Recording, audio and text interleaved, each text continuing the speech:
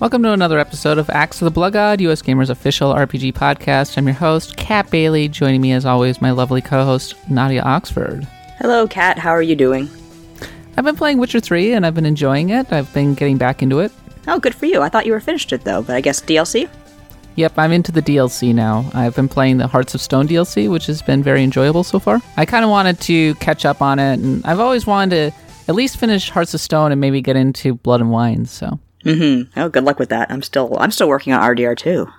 Are you? Well, yeah. How far are you at this point? I am, I think chapter 6 or 7, something like that. So you're near the end. I wouldn't go that far. The marker says 50%. Okay. I'm constantly 60%. Impressed by your ability to just crank through games. I'm admittedly taking my time. It's like I get distracted. It's like, I'm going to finish this. Oh my god, look, a deer. I got to shoot it. I have this problem, and I'm kind of between games right now. Mm-hmm. And I've had this problem where I've been playing Devil May Cry 5 and enjoying it, but as usual, with a game like Devil May Cry 5, and I had this problem with God of War as well, when I'm playing it in the moment, I'm mostly really enjoying myself. Mm-hmm. But when I'm not playing it, it feels like a burden to actually pick it up and start playing again. Yeah, I've had that happen to me as well, so I understand your feel. It's not like Stardew Valley. With Stardew Valley, I couldn't wait to pick up my Switch and keep playing. And I think I just have a hard time focusing in on single-player, linear action-adventure games in which I am more or less a passive observer when it comes to the story and the character development. I am just doing the inputs to make the story continue. Right. Yeah, I could see that being the case. I think I felt the same way about God of War, to be honest. I really like games where I have some investment in the world or how the character develops, or I'm able to change things in the world, or I feel like I'm living in a hologram. I like those kinds of games, which is why I think I really like strategy games and RPGs the most. Right. When it comes to just straightforward linear action adventure games, and Devil May Cry 5, by the way, is a very good game, and I'm actually really enjoying it. Yeah, so here's great. But I just have a hard time focusing on it, and I don't know if it's just like social media, too many games, the fact that I've never been that big of a TV watcher, I don't know. Yeah, I wonder if that's a good point too, because I feel the same way you do, and I'm not a TV watcher. I was super into Red Dead Redemption 2, and I think that's only because it's basically a stripped-down Witcher 3. Which intrigues me, because I love the world of Red Dead Redemption 2. I just love riding a horse and farting around. Yeah, in Red Dead Redemption 3 or 2, you can just ride around, hang out. I spent a lot of time obsessing over what clothes my character would be wearing. Yeah, so I'm out there just kind of building outfits like I'm playing a Barbie game. Oh, what should I wear today? Oh, the Marauder looks so nice. There were so many times when I showed up at one of the hotels and they were like, hello, and I'm like, yeah, screw you, and I would go up into the hotel room, and it almost felt illicit. And I'm just like, all right, now I'm going to try on this outfit. Oh, I'm going to try on this outfit. Oh, I like this outfit. It is kind of a fun way to pass the time in the game. I'm someone who doesn't give a damn about fashion, like in-game or out of game, but I just love those outfits.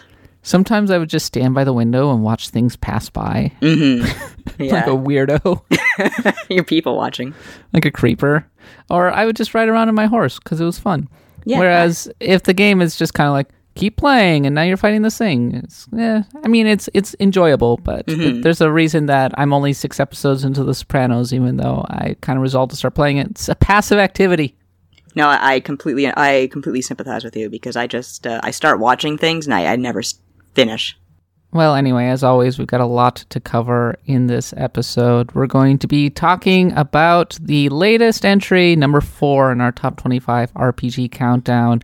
And I think it's one that everybody's been kind of waiting for. It's the other Final Fantasy on this list. And yes, it's the one on Super Nintendo, not Final Fantasy IV. Final Fantasy VI. Not that I have anything against Final Fantasy IV, by the way. No, me neither. I love it. But I actually, we'll talk about this when we get there, but just a little aside is I actually played 6 before 4. Really? Yes. Me too. That should be fun. There you go.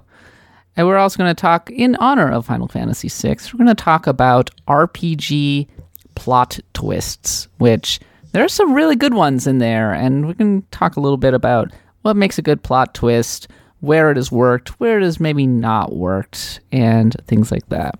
But first, Axe of the Blood God is a US Gamer podcast. You can find us on iTunes, Stitcher, Spotify, wherever, if you happen to be listening to this, say, on the show notes page. If you enjoy the podcast, please leave a review on our iTunes page. Make sure to subscribe to our newsletter, which you can find a link to that on our homepage, on the browser, or elsewhere. Every Wednesday, Nadia and I send out a little essay and a recap of all of the news in RPGs for the week. So if you want to stay connected to the Blood God would love to have you subscribe to our newsletter. Okay, so moving on really quickly before we get into the main topics of the day, Nadia. Last night, as of the recording of this podcast, Octopath Traveler for mobile was officially announced, and I'm not entirely sure what the monetization model is going to be. Is it going to be free-to-play? All the reports I'm seeing and from Gematsu, which is actually usually pretty good. Is it Gematsu or Gematsu? I've been saying Gematsu, so you're going to forgive me, anyone who's listening to this and is very angry. All right, I forgive you. Thank you. They're usually good with their translations, and they're saying free-to-play. So I don't know. I just wrote a thing about this as well on the site. By the time, of course, this is recorded, you can go read it. I don't know how they would monetize that, and I do know that I'm not a huge fan of free-to-play menu-based RPGs. Like, I gave Final Fantasy Brave Exvius a good shake, and it just weirded me out a little bit too much. And so, even though I plan to give this Octopath game a good shake, provided it comes west, I don't know how long I'm going to sit there before I feel weirded out and bounce. Well, Brave Exvius is basically a Gashapon game, right? It totally is. You can draw Final Fantasy characters, and even beyond that, I think there's also Secret of Mana and Chrono Trigger characters as well. I think when I played it, I ended up with 3 Sabins. So I had 3 Sabins. I like Sabin, don't get me wrong, but it's just like... No, sorry, it was 2 Sabins and 1 Edgar. And I thought, is it Sabin or Sabin? I always said Sabin. I always said it was Sabin. Okay, listeners are going to have to settle this one for us. This is like my friend who called Sephiroth Sephiro. What the hell is that? No, that is... And got very mad when I insisted that it was Sephiroth. It's Sephiroth. It's like a variation of Sephiroth, which is, from the Kabbalah. I'm pretty sure it's Sabin. Okay, so we're going to go with Sabin then. But either way, I had 2 of him. One had no shirt and one had a shirt. Which one did you prefer? I bet I know which one. Shirtless Sabin. Nothing wrong with him. There you go. Yeah, I only have room enough in my life for one Gashapon game, and that's Fire Emblem Heroes, and that's mostly because, dang, those Gashapon games are expensive. They really are, and as for me, I only have room for, there's a Ragnarok Online mobile game that I love, and I play that. I haven't played in a while, but I've been a fan of Ragnarok Online since 2003. Oh, yeah? Yeah. Oh, yeah, you told me. Are you still playing that game? I don't play it on PC anymore, but I play it on mobile. The mobile version's a little different, but same idea, same universe, and I love the universe and the music. Fire Emblem Heroes just released characters from Fire Emblem 6, The Binding Blade. That's the one with Roy. Oh, that's the one. So Binding Blade fans are going to be very happy because not only did they release 4 new characters from Binding Blade, they also released a brand new version of Roy, Legendary Roy. So I don't care enough about Roy to want to go after him and his little fluffy red hair, but I did go out and pull the main villain of Binding Blade, which is like this ancient dragon. I think her name's like Idun or something like that. Cool. So she has a blue eye and a green eye. Oh, okay. Or is it a red eye and a green eye? It's something like, the different colored eyes. She looks cool because she's possessed by a dragon or something. I needed a new red dragon. I got one. So yeah, Fire Emblem Heroes. So licensed to continue spending money. Which, by the way, if you keep an eye on the site next week, I have an interview with the developers for that game. Oh, cool! Looking forward to it. As for the mobile version of Octopath Traveler, it doesn't sound like it's going to be a Gashapon game per se. It sounds like it's going to be a lot closer to, say, the SNES ports of Dragon Quest V and things like that for mobile. So in that regard, I would think that perhaps Octopath Traveler wouldn't be too bad. Maybe the only microtransactions that you would see would be from a cosmetic standpoint. Yeah, I'm really wondering about that. I was thinking at first, okay, well, maybe they'll release it chapter by chapter, but then I realized I don't think anybody does that anymore because people got really mad about downloading Mario Run, quote-unquote, for free and having to pay for subsequent chapters. Wasn't Final Fantasy 15 mobile chapter by chapter that ended up working okay? Maybe you're right about that. In fact, you might be right. So, yeah, we shall see, because I don't see how this game, which has established characters, from what I can tell, would work as a Gashapon game. Who knows? Just keep introducing new characters. I don't know. Be like Regalia Lost. Instead of Octopath Traveler, we have whatever the hell Traveler. I'm surprised that it's a prequel, because I thought that it was just going to be a straight port. In which case, I was actually pretty excited, because I was like, oh, cool, I'll just put it onto my iPad, and that'll be a fun game that I can periodically pick up and play, because it's a little less of a barrier to entry than my Nintendo Switch. Which I know sounds completely insane, but just roll with me on this one. Okay, I trust you on it. But it's a prequel, I guess, so I guess I don't need any prior knowledge of the story, but at the same time, it's kind of like, oh, I was kind of hoping that it would be the regular Octopath Traveler. Yeah, it seems to reuse a lot of the assets from the first game, which is fine. In fact, the director of Octopath Traveler tweeted to say, more or less, not in so many words, but this is kind of a stopgap before the sequel is ready. So it's, I have no ill will towards this game. I just kind of had to make a point that free-to-play RPGs make me feel very strange. Why exactly do they make you feel strange? I don't know how much of Brave Exvius you played, and this is the same with, I believe, Grand Blue Fantasy, which is absolutely freaking huge. You have to deal with things like stamina bars in a game that otherwise looks and plays like a traditional RPG. And for some reason, I just can't mesh those characteristics in my head, whereas I can accept it with puzzle games, for example, and even a strategy game like Fire Emblem Heroes, but just sitting there looking at, like, SNES-style menus and knowing that there's a strategy bar hanging over my head, it makes me feel very odd. I don't play games with stamina bars, and I know I'm saying this about Fire Emblem Heroes. Yes. But Fire Emblem Heroes basically doesn't have a stamina bar anymore. Because, it doesn't? Not really, because I have so many stamina potions at this point. Oh, yes. I have something like 250 stamina potions that basically a stamina bar doesn't exist. And yeah, I think I'm in the same spot. Most of the activities don't really take up any stamina at all. Yeah. And it all comes down to how generous the creators of the game are, of course. There was another game, I forget what it was called, but I was really enjoying it for a while. It was a kind of a Gashapon game. Mm-hmm. In fact, it was a Gashapon game in which you built a party of characters and you would do a little dungeon crawl, and then you could have arena battles against other players' parties, and it was a really good time. But the stamina requirements were so strict that you could only make basically one run per day to the dungeon. Or maybe it was one run an hour or something like that. But it was still annoying because I wanted to play this game. Course. And the second that it interrupted my flow, as it were, I was like, well, I'm going to go play something else now. And then I put it down. I forgot about it. Which is why, like, I know that stamina bars make money, but it always seems ultimately self-defeating to me. Yeah, I don't know if you played Dragalia Lost, because that only it only just finally came to Canada, and so I might give that a try. Finally came to Canada. It finally came to Canada and other countries. For the longest time, it was just Japan and the U.S. Okay. Well, have you been playing it?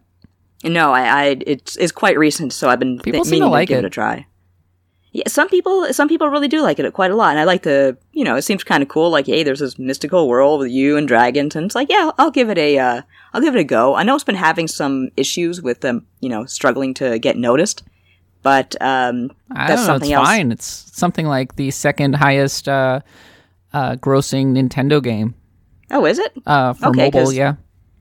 Oh, and of course, talk about Nintendo and mobile, which they don't really make a lot of money when they're doing fine. I mean, yeah, they're not making FU money like some of these other games, but King probably. They're probably still pulling in buckets of money. I mean, they're getting a large cut of the money from Pokemon Go. Oh, are they? Oh, good for them. I mean, it's Nintendo. Yeah, they own it, so they're probably just like on a bit of money. Do they own it? I think the Pokemon company owns it, but because I think Nintendo has a large stake in it. Exactly, that's it. So they get basically money from Pokemon Go for doing... I know they helped out a bit with it, but they don't really do much now. Yeah. So I think Nintendo's doing fine. There was an interesting story earlier this week where Nintendo was reportedly telling developers to back off on the microtransaction front because they don't want to be seen as greedy, which they should tell the Fire Emblem people to do that because I feel like they're constantly throwing out banners. They don't put out enough real content. They treat the release of new characters as content. Which, right. It's fun leveling these characters up, but I need something to do with them. Yeah. I was really behind on story content, so I still have lots of that to catch up on, but I guess they haven't been introducing at a regular pace. Okay. I mean, they release a new chapter every couple weeks. Oh, that's not too bad. Plus, every time new characters come out, they release some new maps to go along with them. Mm-hmm. There is a truly absurd amount of content in that game, actually. It's just I've run through almost all of it at this point. Give Cat enough content, Nintendo. That's what we're coming down to here. More content. Yeah, I'll be watching King of the Hill and playing Fire Emblem Heroes. That's what a degenerate I am at this point. Well, King of the Hill is a great show. King of the Hill is a great show, and now that I'm an adult, I appreciate it a lot more. Yeah, I bet I do too. I haven't watched it in a long time, but I love it whenever I watch it. Yes. All right, Nadia, let's continue on to the main topic. And the main topic is plot twists. Ooh. And the reason that I decided to make this the main topic of this episode was that, well, there was a pretty huge plot twist in Final Fantasy VI, isn't there? There kind of is, yes. The plot twist in Final Fantasy VI is your attempts to save the world, at least initially, fall very, very flat, and Kefka rules the world and he just completely destroys it. And it is your job to knock him down and give the chance a world to rebuild itself. Do you remember how you felt the first time that happened? Yes, I was very, very upset because I thought I had screwed up. Really? You thought, I could have saved the world, but now it's been destroyed. Yes, I thought, I have made a wrong choice somewhere, somehow, and it was made worse by the fact that I was not very good at RPGs at the time, so I was probably very underleveled for the floating continent, and I had a terrible time beating the Atma weapon. So I didn't go back and save after I finally beat the stupid thing. And so I didn't want to turn off the console and reset it. Not that it would have done me any good, but I thought maybe it would, and I didn't want to go through all that. So you were convinced that you had ruined your game. That's pretty funny. Yes.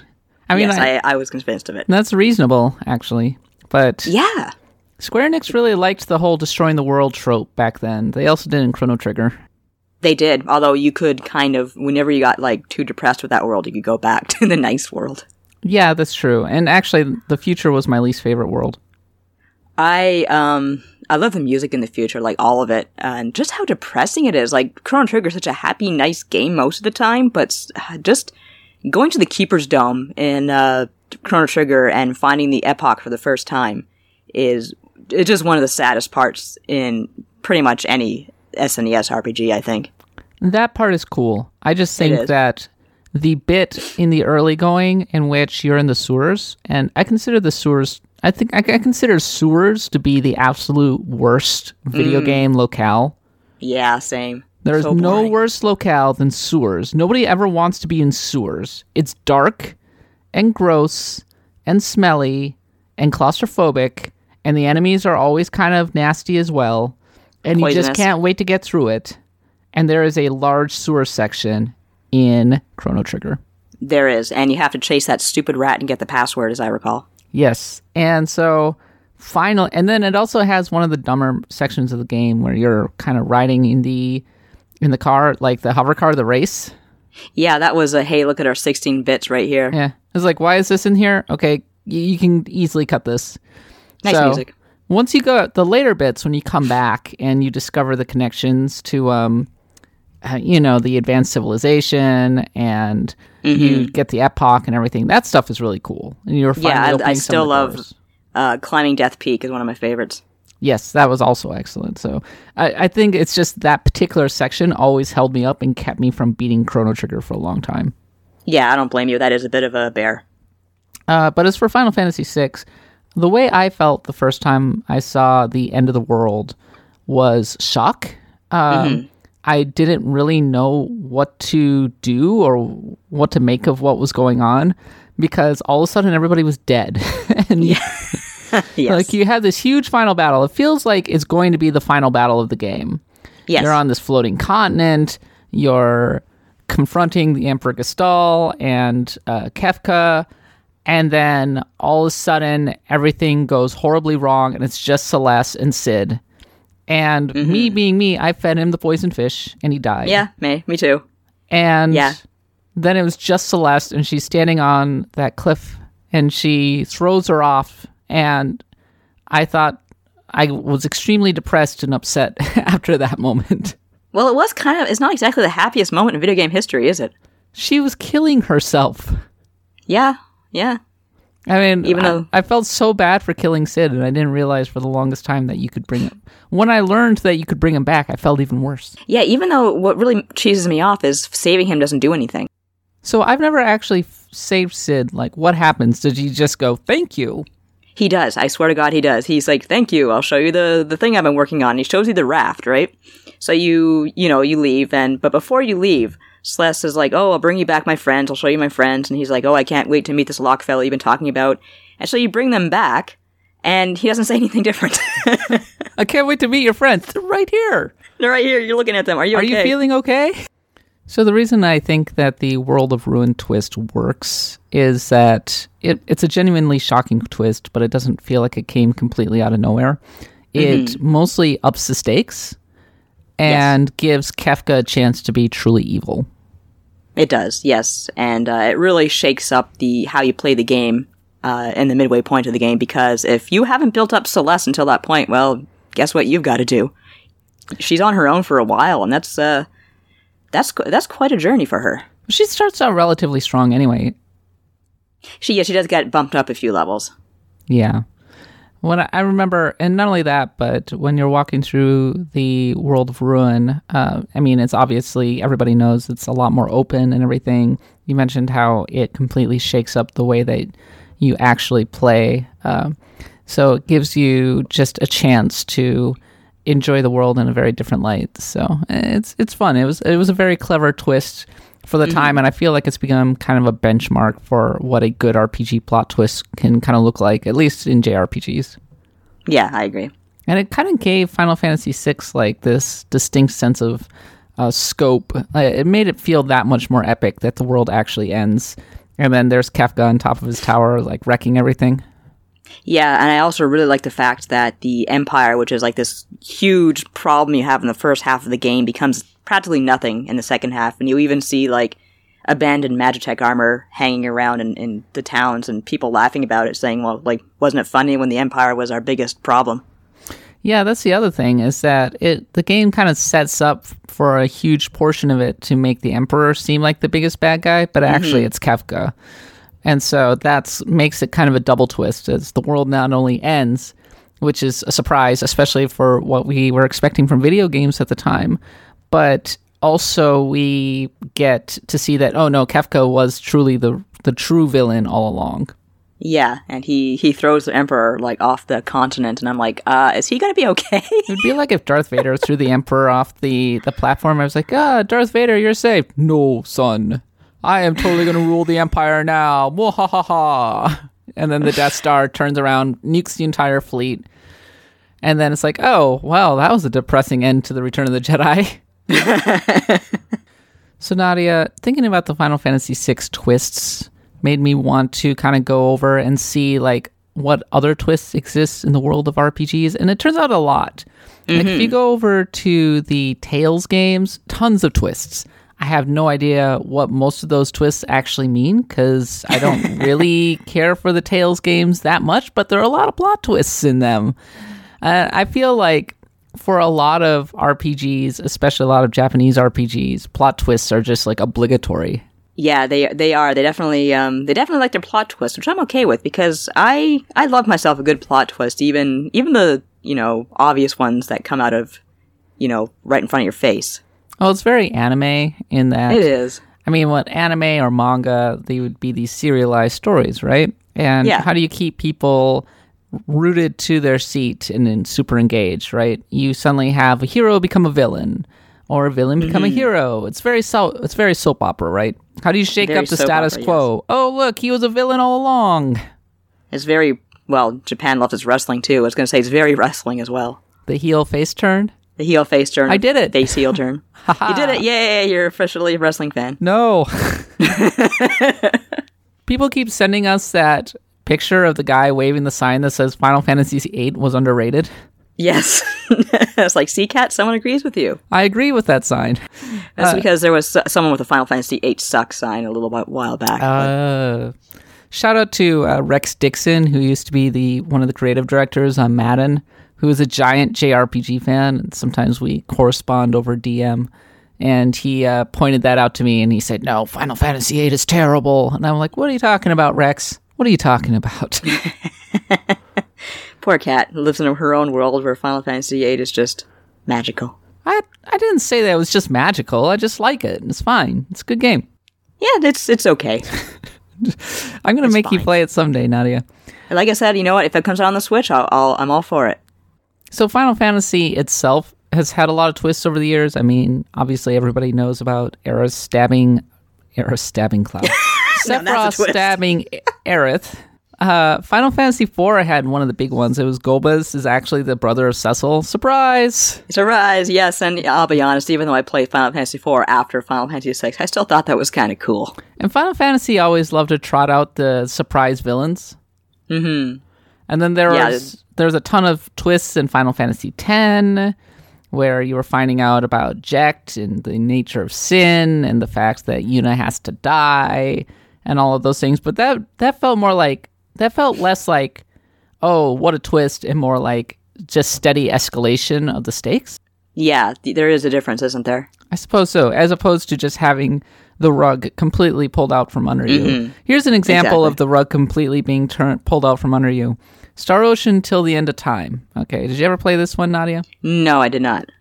Okay, so in Star Ocean Till the End of Time, it's kind of your bog standard fantasy RPG, but it's in space.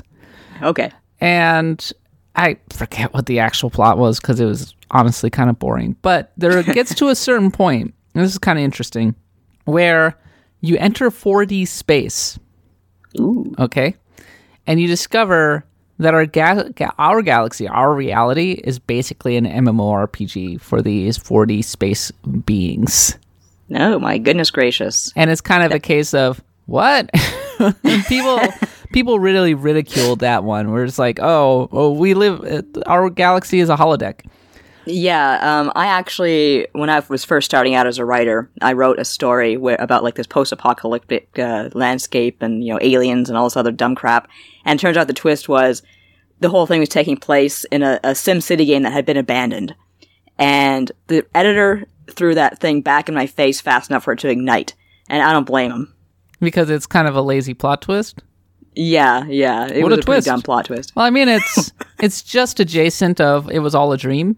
Exactly. And when I was in grade 2, my teacher said, you don't write It's All a Dream, or I'm automatically giving you an F. Well, when you were in grade 2, that was probably right around the time that the Roseanne season had turned out to be all of a dream. Oh, God. Like, there was also that season of Dallas when they wanted to bring back the one character. Yes, that was the big twist, too. You want to talk about soap operas. Like, those are a couple of good examples right there. Mm-hmm. It was all a dream. The thing that's interesting about the Star Ocean Till the End of Time twist, which, by the way, like, it kind of plays into the plot, but it doesn't add a lot, I don't think. It feels a little lazy.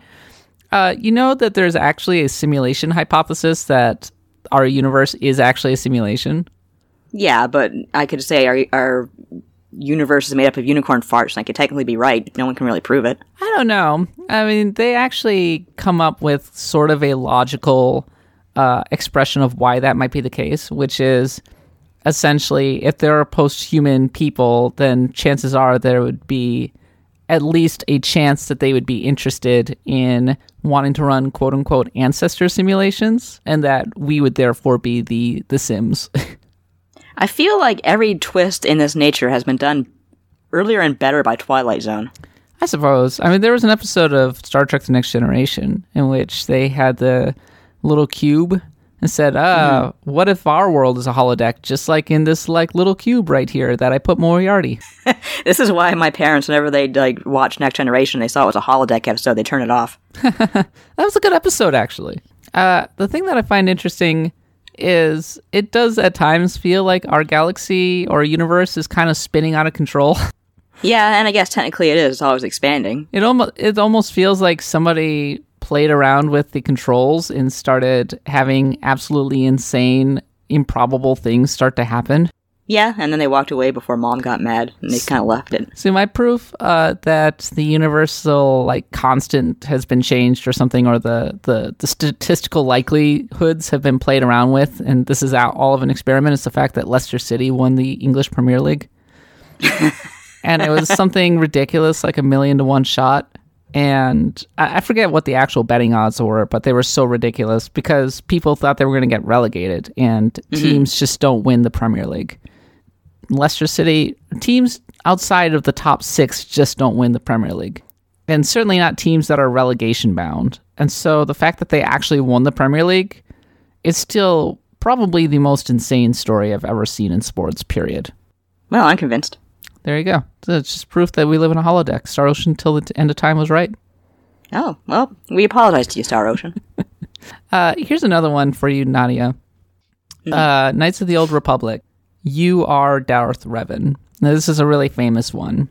Mm-hmm. And this one's pretty interesting because in it, you're chasing a Sith Lord and everything. And you've heard about this character, Darth Revan, and then you discover that you are Darth Revan. And it kind of reminds me of a Babylon 5 episode called Garden of Gethsemane, which is about he's a monk in a cast, or a group on board the station. He's a very nice guy. And it turns out that he was a serial killer. Oh, dear. And had his memory wiped. Mm-hmm. And his personality completely changed, and he was sent to this group to basically work in a monastery and do good for society. And it opens up all of these different questions about, is this ethical? And then, of course, at a certain point, the family finds him, and he has to make the decision: does he run, or does he basically let them take the revenge and atone for his crimes? And he ultimately does let them.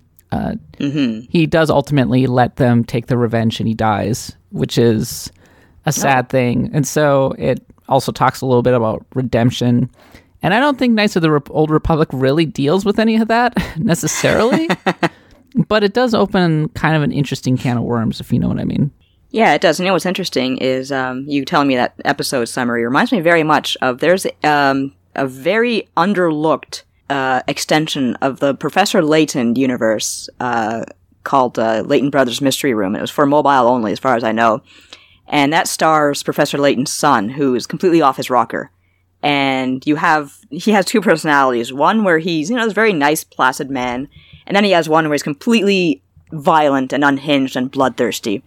And you play the game thinking that, he's usually this nice, gentle man who sometimes has these bad episodes where he turns into, this freakish monster. But no, you find out, this is the twist, that his normal personality is the bloodthirsty maniac. He's has some sort of hypnosis or something that lets him revert to the nice personality once in a while.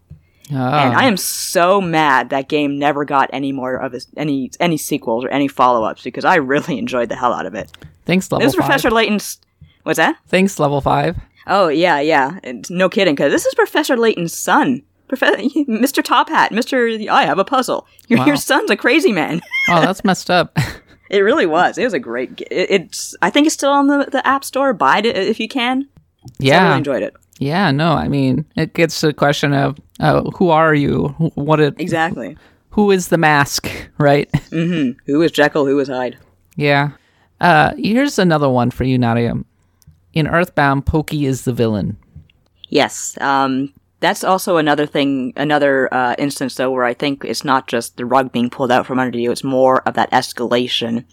Because Pokey, every time something bad's going down in the universe, you find out Pokey is behind it, and you're always kind of one step behind him.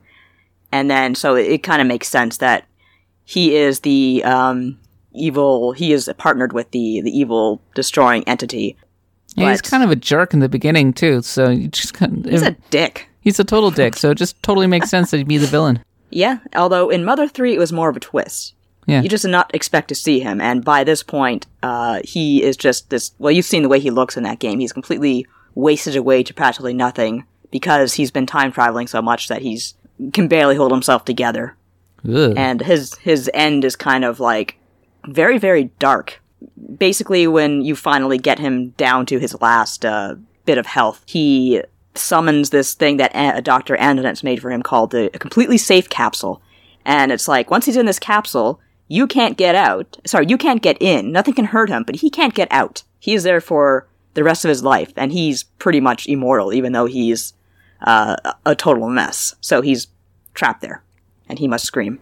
Wow, that's really messed up. See, this is why people like Earthbound and Mother, because they are extremely dark games despite having a really healthy and strange sense of humor. Yeah, but particularly Mother 3. Yeah.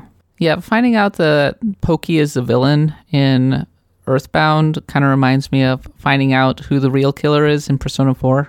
Yes. It's very kind of, it's not Scooby-Doo, but it's kind of, when you figure out who the killer is, kind of go, I mean, there has to be at least one more twist. And there are at least a couple more twists beyond that. Yeah, there really are. Like it's not as straightforward as it seems. No, definitely not. Though I can never remember who the true villain actually is. Some angel is pissed off. Pissed off angels. That's always what it comes down to in Persona. You get the cool reveal, and then you get the pissed off angel, who's like always like, oh, I must test humanity. Okay, great, you pass by. Very Japanese RPG kind of thing. Very. All right, the last one I kind of want to mention is, I think this is a famous one. Maybe this is an example of a bad plot twist in a video game. And that would be the Catalyst in Mass Effect 3. So, did you ever get around to playing Mass Effect, Nadia? No, but I seem to remember what I know about some of the twists, and let me tell you, ones that got Nadia, people mad. You should play in Mass Effect because I think you'd really like it. I probably would. As I've said before, I love Star Control, so I really should. Mass Effect 1, 2, and 3 are totally worth playing, and I don't think it's anything like Star Control, actually. Oh, okay. Just the whole world-building element of it, I mean. Oh, fair enough. So yeah, in the original Mass Effect, you learn about these creatures called Reapers, and Reapers basically are there to destroy the universe. They're cleansing our galaxy. Right. So organics get too big, here come the Reapers every X amount number of times, and then they destroy you. They can do some pretty horrifying things. We learn about what they did to the last advanced race, and it ain't pretty, let me tell you that much. And so you're kind of like, oh, wow. I mean, like, these extragalactic creatures are just completely unstoppable and terrifying. And how are we going to beat this? How are we going to rally together and stop them? It seems as if BioWare wrote themselves into a corner. Which happens. Because they introduced, at the 11th hour, this character called the Catalyst, who comes up with an entirely different origin story for the Reapers than basically what you've heard before, that ends up contradicting a huge amount of the original Mass Effect, which seems to have only been because they realized that the Reapers were too strong, and so you couldn't just beat them, with a super weapon, but also they wanted to give you a chance to make one last choice, except that the last choice that you made was basically irrespective of all the choices that you've made before it. Right. It was a case of Hello writing themselves into a corner, and it really cheesed off a lot of Mass Effect fans. Yeah, that much I remember. I have a couple of friends who still haven't forgiven BioWare over that whole thing. Well, that's what happens when you just get a little too ambitious for your own good. And you're like, no, we're going to introduce plot points that are going to carry over from Mass Effect 1 to Mass Effect 3, and they're going to be all of these branching things. Just kidding. It was too hard. Sorry. Writing is hard, programming is hard, making games is hard.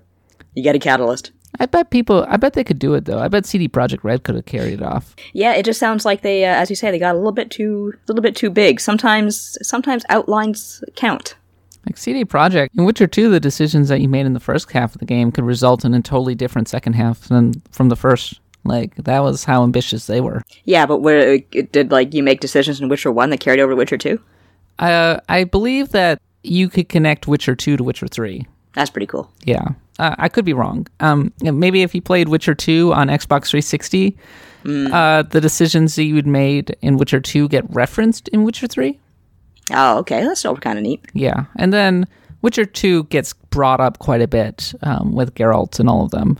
But somebody said something recently that really resonated with me. I think it was when I was writing the article about BioWare's like kind of steady decline over the past 10 years or whatever. Somebody said that CD Projekt came in and did BioWare better than BioWare ever did. Yeah, that's a good point. CD Projekt Red kind of came in and did a lot of things better than a lot of people. Yeah, that's why Witcher 3 is so good.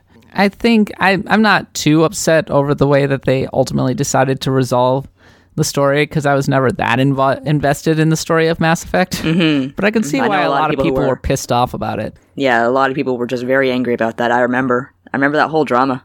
Yeah, and I think the main problem was just that we keep using this term, pulled the rug out from under everybody in introducing this last-second twist that just completely undid a lot of the very meticulous world-building from the past 2 games. Yeah, I guess like I didn't really relate at the time because not only did I not play the game, but also I read so many novels like gave you bullshit endings. Like, have you ever read the original Handmaid's Tale? Nope, it's too depressing. That has a bullshit ending. Yeah, it was part of our grade 12 curriculum if you want like one hell of a book to study in school. I won't watch the TV show either because I'm depressed enough by the real world. Yeah, it's I don't recommend it. It's good, but it's very depressing. But yeah, the at least the TV show kind of continues a lot of where the book left off, because the book just decided, I guess Margaret Atwood was like, okay, we're done. I'm like, you just gave me a huge twist right here. You're just going to stop? I think she's going to write a sequel though, right? She is, yes, or a prequel. A prequel, yes. Oh, well, man, that's even more depressing. I know. Good times, huh? No, not good times. Terrible times. All right, what's your favorite video game or RPG twist, I suppose? We would love to hear. Drop me a line at cat.bailey@yohosgamer.net, or my DMs are open, or leave a comment in our show notes. Okay, let's continue on to the top 25 RPG countdown. Number 4, Final Fantasy VI.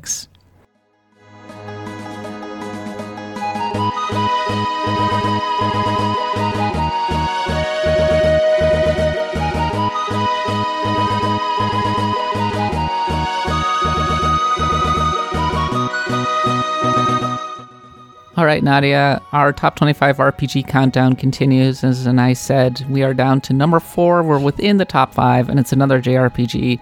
This one for the Super Nintendo. It is Final Fantasy VI.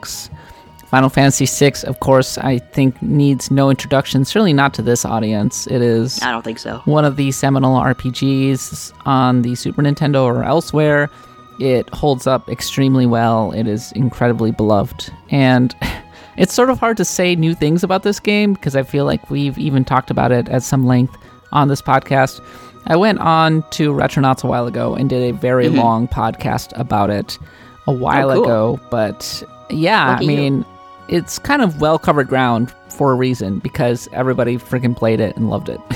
Yeah, but people still love talking about it, and people still love listening about it and reading about it, I find.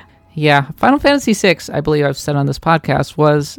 truly the game that got me into RPGs. It was a turning point for me, a major one. Yeah, it was a major turning point for me as well. I had just kind of fallen in love with Secret of Mana, and I said, oh, cool, what else does Square Enix have for me? And at that point, like, very quickly afterwards, they're like, hey, we have this game called Final Fantasy III. And I was not a Final Fantasy fan at the time because I did not like Final Fantasy on the NES. I found it too unpolished, too buggy, too clunky. It was a difficult game to try out after I had spent a lot of time with Dragon Warrior 3. So I just kind of bounced off anything to do with Final Fantasy for a very long time until when I played Secret of Mana, I realized, okay, you know what, maybe Square really does know what it's doing. And it was a good choice. Yeah, I think I've said that I played Final Fantasy Legend before I got to Final Fantasy VI, weirdly enough, but I guess I didn't really think of that as an RPG per se.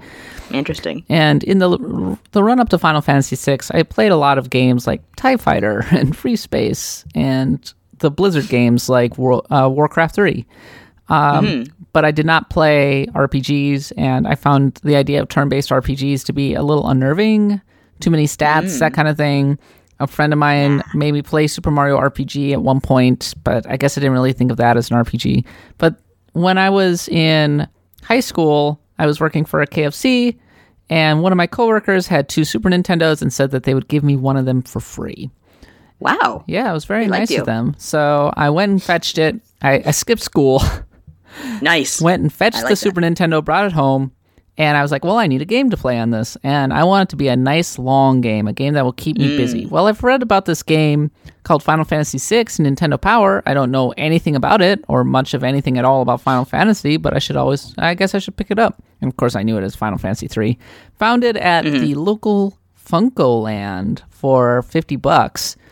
And brought it home and totally enjoyed it. Really, really, really, really enjoyed it. And this was well after Final Fantasy VII came out. I think Final Fantasy VIII was even out at this point, so this must have been around. Oh, so you really came in late. Yeah, so it must have been around 1999 or something like that. And my friend who had gotten into Final Fantasy VII first kind of scoffed a little bit and was like, Final Fantasy VI. I got bored with that one. Final Fantasy VII's where it's at. But I really enjoyed Final Fantasy VI. And as soon as I finished 6, I was like, well, I got to play 7. And so I played 7, and of course 7 just completely blew my mind into a million pieces, but that's a different story entirely. It's funny that you mentioned Funko Land, because I got my copy at Canadian Tire, which is a hardware store. What? For some reason, they used to sell video games. And I've told this story before, or at least I've written about it, so I pardon anyone who's listening to this yet again. My father went to go pick up the game for me, because I was doing something else. And it was a really expensive game, because talking about Canadian exchange plus tax, it was over $100. And I gave my dad the money, but the cashier who was like bagging the game said, "Oh, this must be for a very special person." And my dad said, "Nah." And the thing about Canadian Tire is if you go there and spend money, you get a small percentage of your purchase back in what's called Canadian Tire money. And it's basically fake money that you can use at Canadian Tire. So since Final Fantasy III was like over $100, my dad like hit the jackpot with Canadian Tire money. He was like, "I'm keeping this." I'm like, "Sure, I got Final Fantasy III, I don't care." But thinking back, I'm like, I could have used that money. The thing that's interesting about Final Fantasy VI is that it was a pretty big turning point for Squaresoft at the time, because this was when Hironobu Sakaguchi kind of moved up the corporate ladder, as it were, and a new kind of generation started to come up. And this is when Tetsuya Nomura started to make his presence felt, for example, with certain characters. This is when guys like Yoshinori Kitase became a very big part of the series. And so Final Fantasy VI is where we truly begin to see where Final Fantasy VI is headed and where Squaresoft is headed. And first, I mean, you could say that's for the better and for the worse. Like, it's tremendously influential in that way, but you can see similarities in Final Fantasy V, but Final Fantasy VI, I would say, has more in common with Final Fantasy VII than any of the other games that came before it. Yeah, thinking about that, I called Final Fantasy VII recently. I called it kind of a gritty, industrial-looking game, and for much of it, it is. Midgar, it looks like that. Yes, but Final Fantasy VI, the town of Vector, which belongs to the Empire, like, their whole empire actually is very steampunk, so it started there. Yes, I agree. So, and then the thing with Final Fantasy VI is obviously kind of a lot like Dragon Quest VI for Enix. Final Fantasy VI was a kind of late in the Super Nintendo's lifespan. I mean, I guess 1994 was mid to late. Yeah, getting there. Mid to late. And they really just...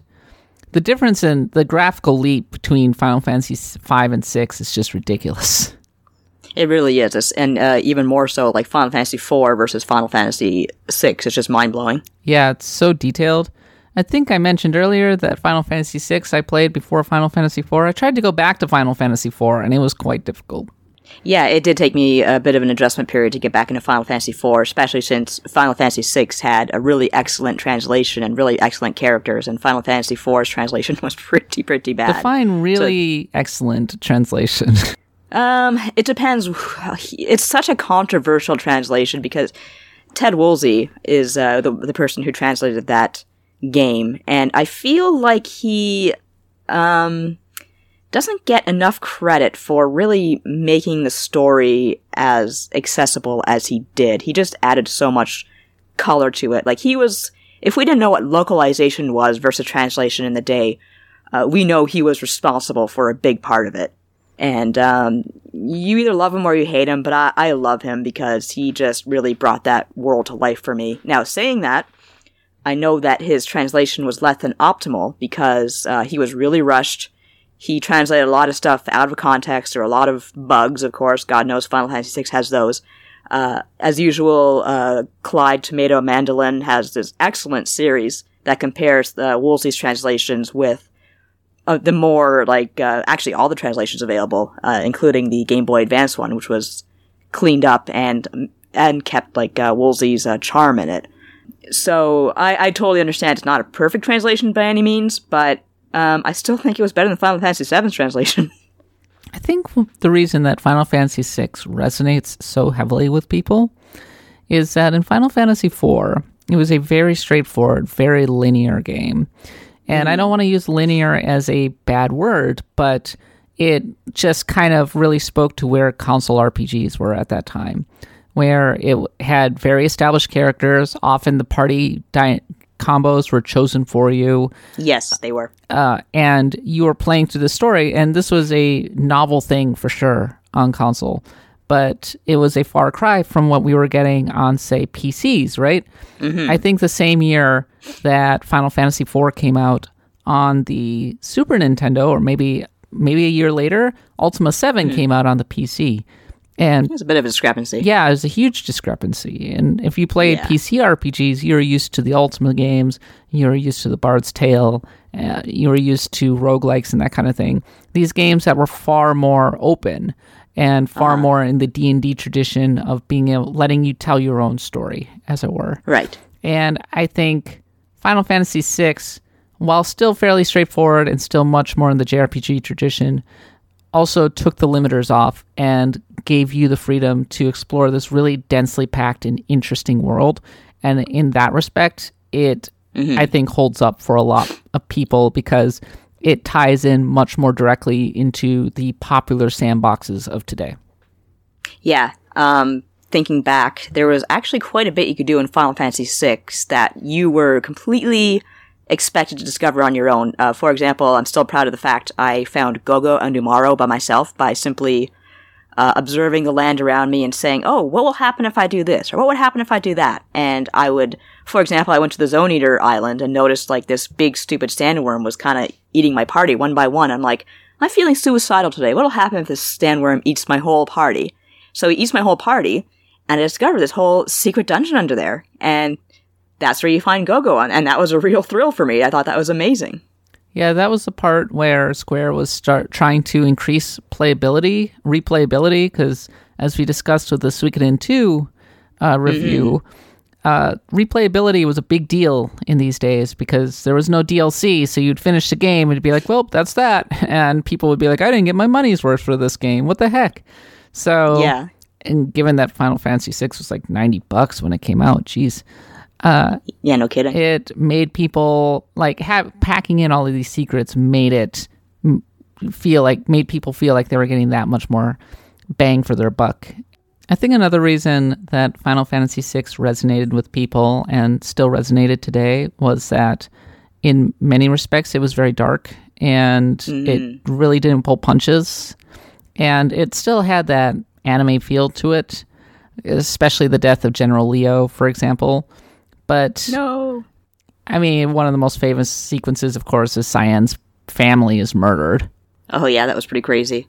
Not just murdered, but poisoned. That whole castle was just poisoned by Kefka, and that was one of the real signs that he was a bit of a dick. A murdering madman. Murdering madman, yeah. And that was actually kind of a surprising sequence for me because, yes, it was the Empire. Yes, they're supposed to be evil. But as I recall, that whole scene where Sabin, I'm still going to call him Sabin, sorry. Where Sabin and Shadow are kind of trying to sneak through the Imperial camp and are spying on what people are saying. That's when it becomes apparent that the Empire is not all evil. I mean, it's evil, but its people and its soldiers are just regular people who are, and General Leo is an honorable leader. And as soon as Kefka suggests, hey, I can take care of this problem in one snap, no issue. Leo tells him, "Don't you dare!" And of course, the second Leo turns his back, he poisons the river after all. But Leo also tells a soldier, like, don't rush on Doma, which they were trying to invade at the time. He said, "Don't rush on Doma because, I don't want to tell your family that you got killed." So seeing that kind of thing in a JRPG at the time, which until that point had always kind of dealt with evil empire versus the good people, that was a little bit surprising for me. Yeah, I think General Leo definitely resonated with people because he wasn't evil, and so he added just a little bit of a layer of moral complexity to the whole equation until, of course, Kefka murders the hell out of him. Yeah, and what really pisses me off about that is you get, 2 seconds with the guy. You get to play as him, and he's just a real badass. And at that point in the game, he's done with the Empire, he's completely disillusioned. You're like, oh man, this guy's gonna be on my party. This is gonna be so sweet. And then he dies. And a lot of people speculate that he was supposed to be actually stay in the party, because if you hack him in to your party, he will appear in the final scene, as one of the characters confronting Kefka. Oh, really? Does he say anything the way the others do? I don't know about that. I do know, however, I do suspect, however, that what actually ended up happening was that either maybe they ran out of time to actually develop the character, or they just were like, oh, this is kind of a dead end, screw it. And he was, maybe they made him severely OP after the fact, but he was severely OP. He was pretty severely OP, and he was cool, too. He was super cool. I liked his look. He had that, kind of, dark skin, blonde mohawk going on, big mustache. This was the part where Final Fantasy VI was also the game where Square started leaning really heavily into the sci-fi aspect of the series. It had always been there, going back to maybe the original Final Fantasy. Yeah. And in Final Fantasy IV, obviously, you went to the moon, you rode the whale ship, you had the hovercraft, that kind of thing. The giant statue that can, walk around. But in Final Fantasy VI, you're, full steampunk, right? I mean, it was definitely a real change in the overall look of the game. Yeah, and I think it adds a lot of color to the world, which is a funny thing to say because when you get to Vector, it's all very kind of gray and metallic. But as someone who was so used to RPGs at the time, being very fantasy-based, it was a nice change for me. One thing that stands out to me about Final Fantasy VI is it probably has the best dungeons in the series. I don't think that any of the dungeons afterward ever kind of came close to touching, say, the complexity of the Magitech Factory. Oh, the Magitech Factory was fantastic, and the music was just, balls to the wall amazing. Yeah, and there was a minecart chase and everything, and there were always... God, it looked horrible. There were always, multiple... there were multiple, tough bosses to fight, and... Yes. I mean, unless you exploited the glitches, but whatever. I still love the floating continent. I love the music there. I love the, going through the tubes to get to the Atma weapon. The only dungeon I really don't like in that game is the Phoenix Cave. Yeah? I find it such a freaking hassle to divide into 3. I do love Kefka's Tower, though. That's one of my favorites of all time. That was a tough one. That was a tough one, but again, the music was fantastic, and just the puzzles you solved together. For some reason, I think it worked better. And it's time limited, too, right? No, it's not time limited. Which one is time limited? That is a good question. At the end of the floating continent, when it's all falling apart. In the world of Ruin, there is a tower. Oh, I think I know what you're talking about. I think I was confusing it with the Cultist Tower, which... Yeah, I don't think... Yeah, you climb to the top to find a treasure, and there are no save points along the way, so... Oh, fuck that tower. And the Holy Dragon is there as well? Yes, there's the Holy Dragon. I think that's one of the aspects that's really cool about this game, is that even though you can be extremely OP, there are a lot of fun and interesting quests to find. Yeah, there are. The Cultist Tower in particular, again, which has fantastic music, is, as I recall correctly, you can't use weapons. You can only use magic attacks. And that boss at the top of that tower gave me the worst time because I had no idea how Life 3 worked. Oh. And he uses Ultima to wipe out your party. He gets the last laugh no matter what happens. He uses Ultima and you all die. So instead of learning what Life 3 does like a natural person would, I sat there and I grinded my party up to the point where it could survive a hit from Ultima, which was a stupid high number. And of course, when I finally went to go beat Kefka, I flicked my finger and he went down. And Kefka, I mean, Kefka was a great boss, a great final boss, right? And really set the stage for Sephiroth. And I would say that, I don't know, what do you think? So Kefka was 3 stages, definitely memorable from a music standpoint, because Dancing Mad is considered one of the great final boss themes. But which one is the better final boss battle, Kefka or Sephiroth? I'm gonna go with Kefka, because I find that the 3 tower thing and like its allusion to Dante's Inferno is just still really, really neat. And just the musical wizardry they did with the cartridge back then, it just still blows my mind. And I find thematically it's just really interesting the way you kind of ascend that tower and Kefka's at the top as literally God. And even though Kefka himself like dies really a little too easily for my liking, I find that Sephiroth is a little bit tedious to go up against because he uses Supernova, which takes like 12 minutes every single damn time. You can't skip it. I prefer Sephiroth. Do you? Yes, because I think that while the battle against Kefka is gorgeously realized, as it slowly but steadily moves up, and it has incredible music and everything, it's not actually that challenging or that interesting, ultimately. It's certainly not compared to some of the other bosses, and you can get through it pretty quickly. I mean, or pretty efficiently if you know what you're doing and if your party is sufficiently leveled up. Whereas in Final Fantasy VII, Supernova will really mess you up. Yeah, it will, but it takes forever to get there. It's not that long. It's like a minute. Oh, God. And it looks... Well, then and like that is one of the few things that I'll just sit all the way through because it just looks amazing. I'm sorry. He blows up the universe, and then he uses it again. He blows up the universe again. But I don't usually get to the point where he uses it twice. Okay, because what happens is he'll use it. My party will get frogged and confused and down to like 1 hit point and all of that stuff, and I'll just use a Mega Elixir to fix them. Yeah, and then I will go and just hammer him till he's dead. Which you might go, oh, that's not that hard. But the first time you freaking fight him, he's terrifying.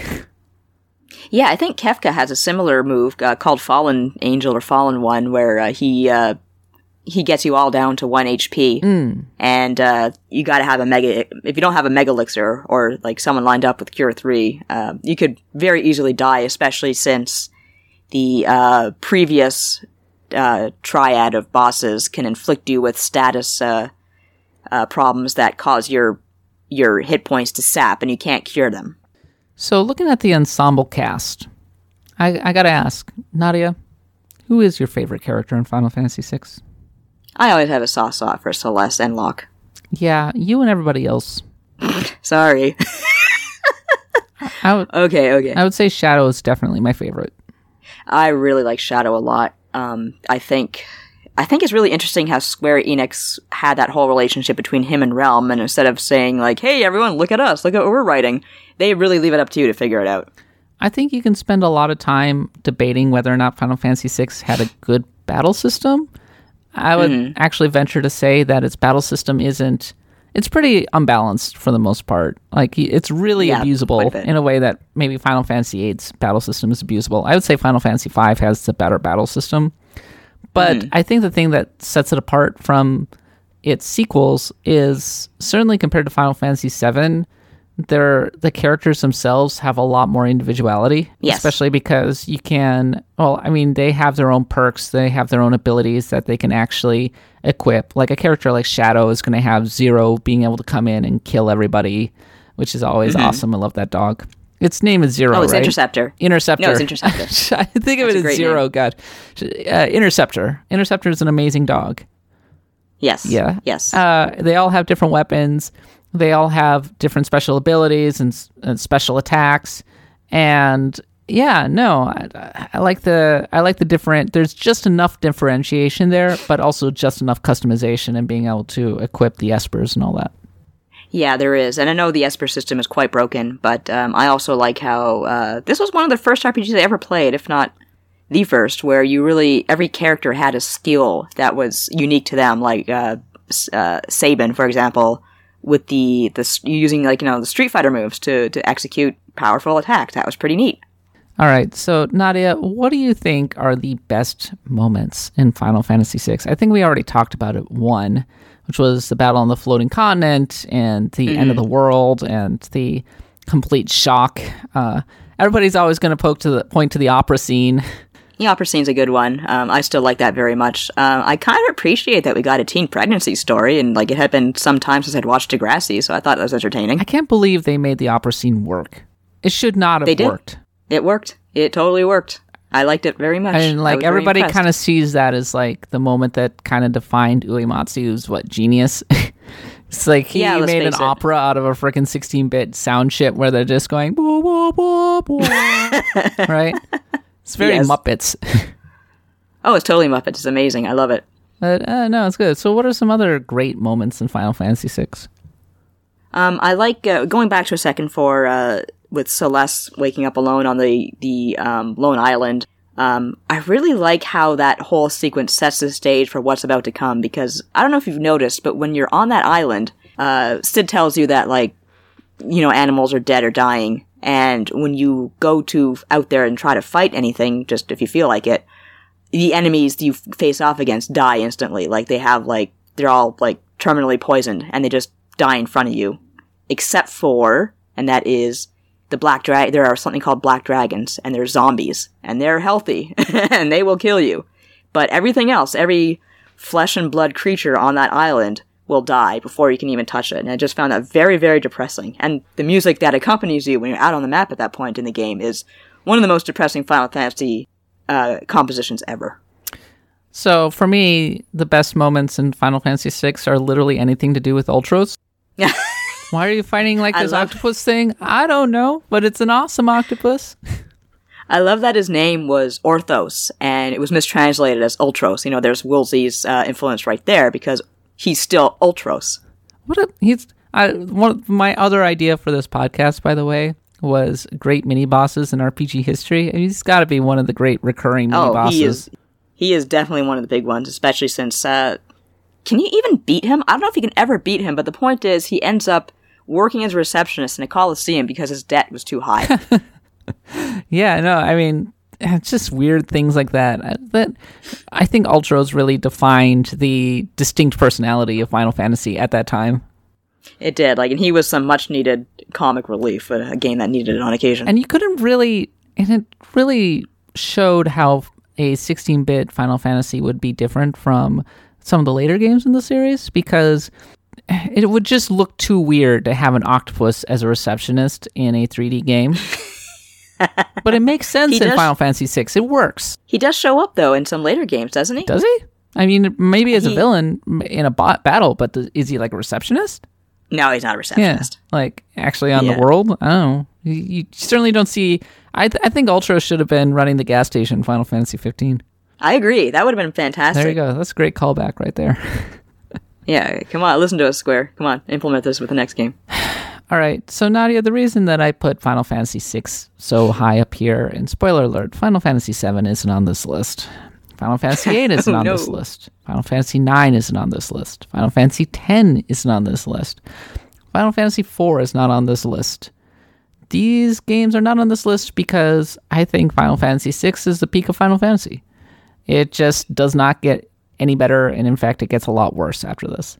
And why would you say something so controversial yet so brave? Yeah, I look at Final Fantasy VII, and I see a game that was a supernova in the RPG space, hugely influential, turned a huge number of people into RPG fans, but when you take a step back from it, it's kind of a mess. Oh yeah, it's a total mess. I love it, but it's a total mess. Final Fantasy VI holds together a lot better, and it's ultimately a lot deeper. I think Final Fantasy VI attests to the benefits of working in a 2D sprite-based kind of environment. It was the same with Ultima 7, where you could just be bigger and more ambitious and more interesting. There's tons to do in Final Fantasy 7 as well, but even more so in Final Fantasy 6. Yeah, with Final Fantasy 6, you really get the sense that they did not waste space, whereas Final Fantasy 7, they wasted space. Yeah, and then you look at Final Fantasy 9. I like Final Fantasy 9 a lot, but man, oh man, they were pushing the tech a little too hard. Yeah. And it's really slow. It doesn't hold up quite as well as, say, Final Fantasy VI. And when it comes down to it, I think the ensemble is just that much better than Final Fantasy 9. Just a smidge. Just a smidge. I think there's a lot to love about 9, but I think 6 is still better. Yeah, no, I mean, I feel the same way. I like Final Fantasy IX very much a lot, but in a way, it was a continuation of 6. You know what I mean? Yeah, I mean, sort of. It's a tribute to all Final Fantasy. I would say it's almost as much. I would say it's much more a continuation of 1. That's a good point. For Americans playing Final Fantasy IX for the first time, like me, who had cut their teeth on Final Fantasy 6 and 7, it was a very confusing game because it was just rife with Final Fantasy 1, 2, and 3 references. So you were like, what the hell is that thing when you saw Vivi? Right. Well, no, I knew what I knew what a black mage was at that time because I knew enough about Final Fantasy, but I didn't know who Garland was. Oh, or like the significance of that, right? And I didn't understand the significance of the chaos or whatever the final boss that appeared at the end of Final Fantasy IX. It just kind of rankled me. It's so dependent on previous Final Fantasies that while it does stand up on its own, it doesn't stand up on its own as well as it could. Right, not as well as 6, definitely. And to me, 10 is when it started to go off the rails. So at that point, it's like, I don't want to discount 10 too much, but if you put a gun to my head and said, right now, go play a Final Fantasy, it would either be 5 or 6. Yeah, I would probably choose 6 or 7, but I might give 12 another go. Yeah? Yeah, I really enjoyed 12, and I'll play it again when it comes on the Switch. I think 12 is really good. I think nice. Final Fantasy IV still has a lot going for it. It's a very, laser-focused, very sharp RPG that's still a lot of fun to play, but also has an immensely goddamn cheesy story. Oh god, does it ever. Yes, totally. But it is, if you just want an RPG that's kind of directs you from one point to the other and doesn't really expect you to do any heavy thinking, it's a good game to just, go back to. But it's not, by any means, better than Final Fantasy VI. As for Final Fantasy VI on the Super Nintendo, I mean, it and Chrono Trigger were the pinnacle of RPGs in one of the great golden ages for console RPGs. It's just when console RPGs truly came of age, and along with Dragon Quest V, and maybe you could also say Dragon Quest VI, like it really showed it was really a place where RPG developers were pushing them to themselves to the absolute limit. This was truly Square at its absolute frickin' height, its creative height. That it knew the Super Nintendo inside and out. It knew how to make amazing looking games on the Super Nintendo, and when you just feel that comfortable with the technology and you have that experienced team full of extremely creative people, very talented people, you're going to turn out amazing games. And that is exactly what happened with Final Fantasy VI. Final Fantasy VI is just a very special game for me, being, I guess, my first real huge introduction into Square. My first real huge introduction into RPGs, like, I had been off RPGs for a very long time after Dragon Warrior on the NES. It just has everything. It has that emotional story, it has great gameplay, it has great characters, it has epic soundtrack. And I would love to see it get some kind of a release on the Switch that's not that horrible Steam port, please. Thank you. Yeah, that's just a real bummer, isn't it? It is. It's just like, it's like I'm thinking to myself, I wouldn't mind playing Final Fantasy VI again. Oh, I don't want to put it on my phone because it makes me sad. I think it's interesting that Final Fantasy VI is put on this pedestal. That's one of the things I've just been thinking about this entire segment is why this game? Why do people love it so much? Why does it stand out so much above the crowd, right? I would say maybe the only one that's more beloved is Final Fantasy VII, and that's because, I mean, that is where so many people kind of got their start. And I guess it holds up extremely well. And really good graphics and really good soundtrack can take you a long darn way, right? And then there's so much to discover in that game that it's given people a lot to chew through. And then finally, everybody has a character that they probably like in Final Fantasy VI. So, yeah. And speaking of, before we depart, did you wait for Shadow at the floating continent? No, he died. Yeah, he died. When I played again, I waited for him. But yeah, that's the thing, right? I mean, things like Shadow being able to die if you didn't know to wait at the floating continent, I think really made it stand apart from so many RPGs of that time on the Super Nintendo. Yeah. And it still holds up extremely well today. Like, that's something that you would see in maybe another RPG. I think I found out about, like, Shadow Surviving, like, through GamePro. Like, they had, like, a miniature guide that they printed every month. And I was like, holy crap, you can save Shadow? Ah! Well, and I felt bad. This was the time period in which, you had the Shenlong stuff in EGM and all that. Yeah. So everybody was trying to figure out how to save everybody. Yeah. And you didn't have data dumps and that kind of thing. So right, people wouldn't be able to data mine that. For example, Shadow could survive, so it was a big surprise. Yeah. I think the most indication they gave you was if you finished the game without him, you could kind of see him looking over the town of Thasmazda, however they pronounce that, which is another interesting clue into his origin, which I thought that was a nice touch. All right, that is number 4 on our top 25 RPG list, Final Fantasy VI, a game that is difficult to discuss because, like I said, so much has been said about it, even on this podcast. But I'm sure that you have thoughts on Final Fantasy VI and you want to talk about it, so make sure to drop me a line. You have heard all of the information already. But all right, Nadia, let's continue on to the mailbag.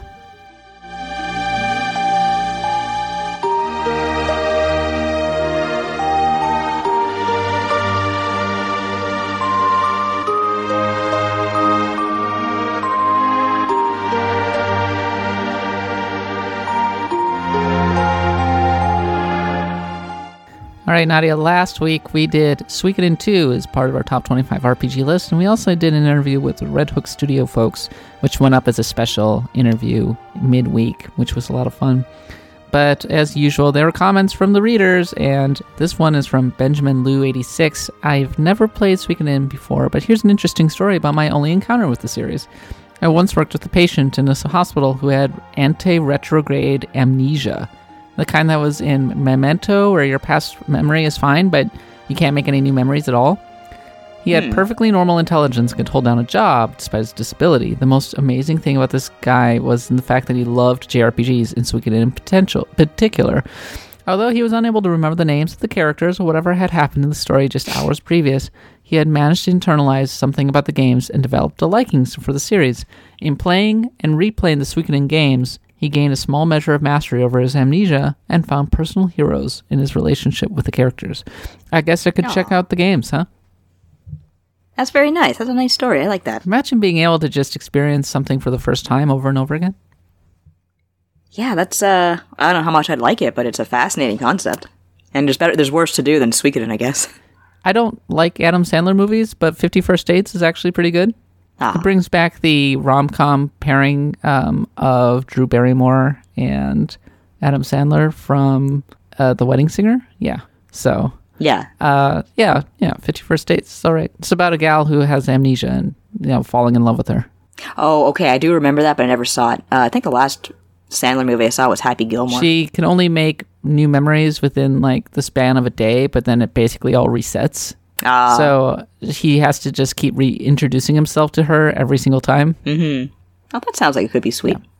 Yeah. Gamer Law says, this week's discussion brought me back to an article that Jeremy Parrish wrote for the site in 2014, 6 Secrets of Suikoden 2's Success. In his passage highlighting the game's graphics, Jeremy summed it up perfectly. Suikoden 2 is like paging through a gentle storybook, rich in its seeming simplicity and bursting with love and sincerity. Now that we've sort of reached peak graphics and the cutting edge of game visuals is the playground of a handful of well-funded studios, the world has developed a newfound appreciation for the old ways of sprites and bitmaps. Today, Suikoden 2 looks like the deepest, most beautifully realized indie game you've ever seen. Not sure anyone could capture it better. Also, they think that Jason should play The Alliance Alive. Drew Q says, fun podcast. I first played through the game maybe 2 years ago on the Vita, so you can imagine how many of my gamer friends want to chat about it. Such a layered game with a strong sense of reality, and like mentioned, Luca Blight is a monster due to his personal involvement. Just a psycho. I like to study how game stories are driven, and this one had such a subtle rollout, like having to get your stolen wallet back from Chaco, which introduced a new character in a town. I first got into the series via Black Sheep, Suikoden Tierkreis, so I was waiting for the fantasy to kick in, but it never really did. Very down-to-earth characters and plot, which became refreshing, actually. Mm-hmm. And Cam Chow says, one of my favorite moments of Suikoden 2 is so easily missable because you have to choose to run away with Nanami during the events in Tinto. You're in this terrible war, and now the undead are attacking. You guys are just teenagers. It's no surprise Nanami would suggest this is just too much, and then you two should just flee to somewhere where you can live a more normal life, away from all this danger and violence. Most of the time, of course, you'll of course choose to stay and fight because, of course, you are a JRPG hero. But if you do choose to flee the ensuing scenes, there are consequences, and that ending you get is just so heartbreaking. Nanami loves you so much; she wants you to be safe. To her eyes, it's just so unfair that you kids got wrapped up into these politics and war between nations. So you flee. At some point, something happens to Ryo, and Nanami literally carries you on her back through the mountains, determined to take you away somewhere safe. In the final scene of this scenario, you are confronted by your allies who catch up. One of them straight up bitch slaps you for abandoning everybody. You learn of another of your allies dies because of you running away, yet they still ask for you to return. All the while, that heart-rending Requiem of Grief plays. If you ignore your allies' pleas and still choose to run away, Requiem of Grief stops playing. The screen fades to black, and then a few seconds later, a little picture of a cabin in the woods comes up on screen. No fanfare, no dialogue, no more music or end credits. That's it. It's just over. Nanami and you were able to escape and find some peace, and you, the player, get to enjoy this pretty picture and contemplate your actions and their consequences. It's such a powerful ending. If you haven't experienced that bad ending, it's worth playing through at least once. It's amazing how this cute little RPG with a masterful sprite work can punch you in the gut and make you feel more emotion for than most high-budget AAA games today. I remember that. The first time I played through, I didn't run away, but the second time I played through, I said, I'm going to give it a try. And yeah, first of all, Shu bitch slaps you, and you deserve it. And then I think it's Ridley who dies, who's the Kobold general, and his son takes over. But thou must. But thou must. But thou must.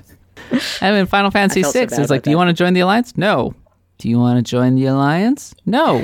Do you want to join the Alliance? One more time. No. Well, you gotta. So think about it. Yeah, although if you refuse 3 times, you get a better relic for it. Oh man, I gotta remember that. You get a Genji glove. Axe of the Blood God is a US Gamer podcast. You can find us on iTunes, Stitcher, wherever podcasts are sold. Thanks for listening. Yeah, man, this ended up being a pretty long episode. We're getting very close to being toward the end of the Top 25 RPG Countdown, Nadia. Yeah, it's very exciting. Kind of sad, but very exciting. Yeah, I'm sad, but also relieved to almost be done. Yeah, I think so. I can see why you are. I'm glad that we stuck with it, but oh my god, what a project. Somebody was asking, why haven't we built kind of a hub page for this yet? And the answer is that I'm kind of waiting for the series to be done, because if this pops up on Google, which I just don't want people to click on it and be like, oh, it's not done yet. Yeah. If it says top 25 RPGs of all time, it should be done, right? There's only 19. What's this? There's only 21. Can't you guys count? You're stupid. Yeah. I mean, I guess you could say top 25 RPGs of all time, work in progress, and then update it. But, who the hell has time as it is, find the latest one on the site. They're kind of around, and you'll find a table of contents linking to all of the other ones inside that article. So yeah, we got companion pieces that go with all of them. So yeah, we've got this is episode 197. We're like 3 episodes away from episode 200, and I kind of want to blow it out and have a good time. And it's a perfect time to end the top 25 RPG countdown, so I'm looking forward to it. Mm-hmm. All right, Nadia, thanks for joining me as always. And of course, you can find Nadia on Twitter at Nadia Oxford. I'm on Twitter at @the_catbot. Make sure to subscribe to the newsletter. Make sure to subscribe to all of the different things. We've got GDC coming up in a couple weeks, in which will be, they have a panel about the history of Panzer Dragoon, which is exciting, and hopefully we can score an interview with those guys. The folks from Larian Studios will be there. That'd be Divinity Original Sin, so there'll be some RPG-related stuff that hopefully comes out of it. And then after that is PAX East, and Nadia and I have a panel. We're going to be playing Dreamcast games. It's going to be fun. You should come join us. Yeah, it's going to be fun. Yeah, you can find all the information on the PAX East schedule, and that's how you can meet us. And also, Nadia's going to be on a Retronauts panel. Yes, I'm looking forward to that. If you want even more and even deeper dive into the Final Fantasy VI, I suggest you go check out the episode of Retronauts that I was on. We really, really, really went in depth there. And we also talk about Final Fantasy 4, 5, and 7. In fact, I think the Final Fantasy 7 episode finally just came out. And that's a 2-parter, and it's like 3 hours. So I can't remember if I'm on that one. I know I talked about Final Fantasy VII with Retronauts at some point, and I don't know. You are not on this one in particular. It was me, Chris Kohler, or somebody else. Oh, Bob and Jeremy. Oh, okay. So Not this time. Yeah, so I strongly recommend those. I was also on those, and we really just dig the heck in, as opposed to kind of putting into context and talking about why it's like a great, amazing RPG. So, all right, man, I'm ready to be done. Okay, Nadia.